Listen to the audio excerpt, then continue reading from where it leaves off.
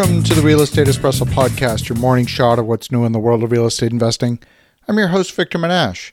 On today's show, we're talking about how the housing industry is about to experience a wave of turnover. The federal moratorium on evictions that was put in place by the Center for Disease Control came to an end on August 1st. Some states and cities still have local regulations in place that might further protect tenants from eviction. I know of one California landlord who's been dealing with a tenant who has not paid rent in 14 months. And in the past few days, that tenant decided it's time for them to leave. They're leaving voluntarily. In another one of our apartments, we have a tenant who lost their job and has not paid in nearly a year.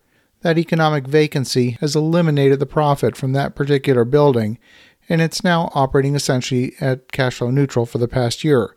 Now, there's a possibility that the tenant might be able to get some rent relief which would cover some of the arrears over the past year.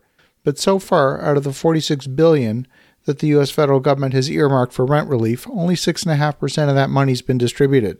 After the CARES Act, the CDC implemented the latest federal eviction moratorium, but it was struck down by the courts. It was determined the CDC had overstepped its authority to govern housing policy. The Biden administration extended the moratorium 3 times since the beginning of the year, arguing they needed more time to distribute rent relief funds to landlords. Now, the judge ruled that if the moratorium was going to be extended past July 31st, it would need clear legislative guidance from Congress and the Senate. That legislative extension failed to materialize. But all of this begs the question, if the government is slow in getting rent relief into the hands of landlords, why are they making it the landlord's problem and eliminating any of the remedies that a landlord has at their disposal to get some income for their property? The eviction moratorium was perhaps justifiable early in the pandemic, when lockdowns threw millions out of work. But bad economic policies distort behavior, and they're difficult to end.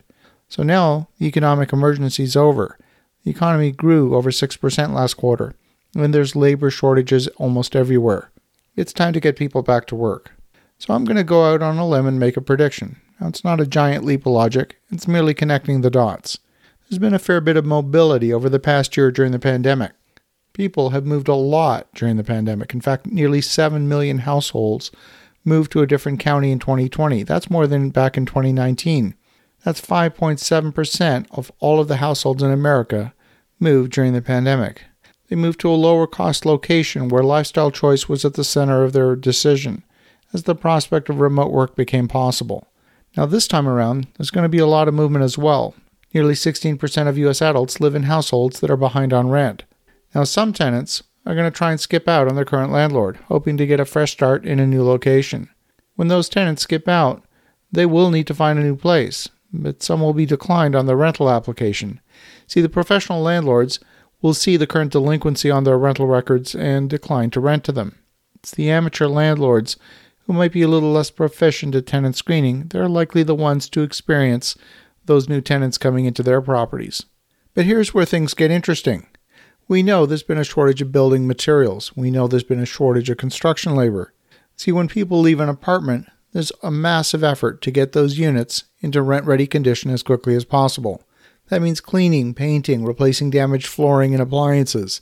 If the property is ready for renovation, then a larger scale improvement will be made to the property. An eviction doesn't help unless you can get the property rented again. Sure, landlords are hurting. Many have been 16 months without rent.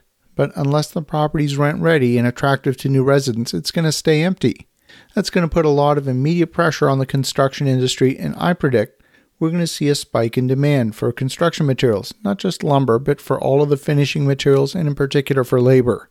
We're going to see a spike in demand for interior doors, for windows and paint and drywall. We're going to see a run on bathroom vanities and kitchen cupboards. And we're going to experience a shortage of appliances. We're already experiencing shortages on electrical materials. Finding switches and circuit breakers is difficult in many locations. Supply chain disruptions have left many shelves empty at local big box stores, and the biggest impact has been in the increase in prices. The increase in lumber over the past year has been well documented, but I'm talking about everything else. I was in one of the big box stores yesterday to see which items were in short supply, and it's been several months since I was in a store. The activity was brisk. I frankly was experiencing sticker shock in one aisle after another. I couldn't believe the prices that were being charged for routine items. We're experiencing extended lead times on all kinds of products. Windows are backlogged by 4 to 5 months. Lock sets for doors are in short supply. So I'm going to go out on a limb today and predict that as the moratorium on evictions is lifted, we're going to see a massive game of musical chairs as tenants scramble to find new accommodations. And in the process, we're going to experience a wave of emergency repairs to rental properties, putting further pressure on the construction supply chain.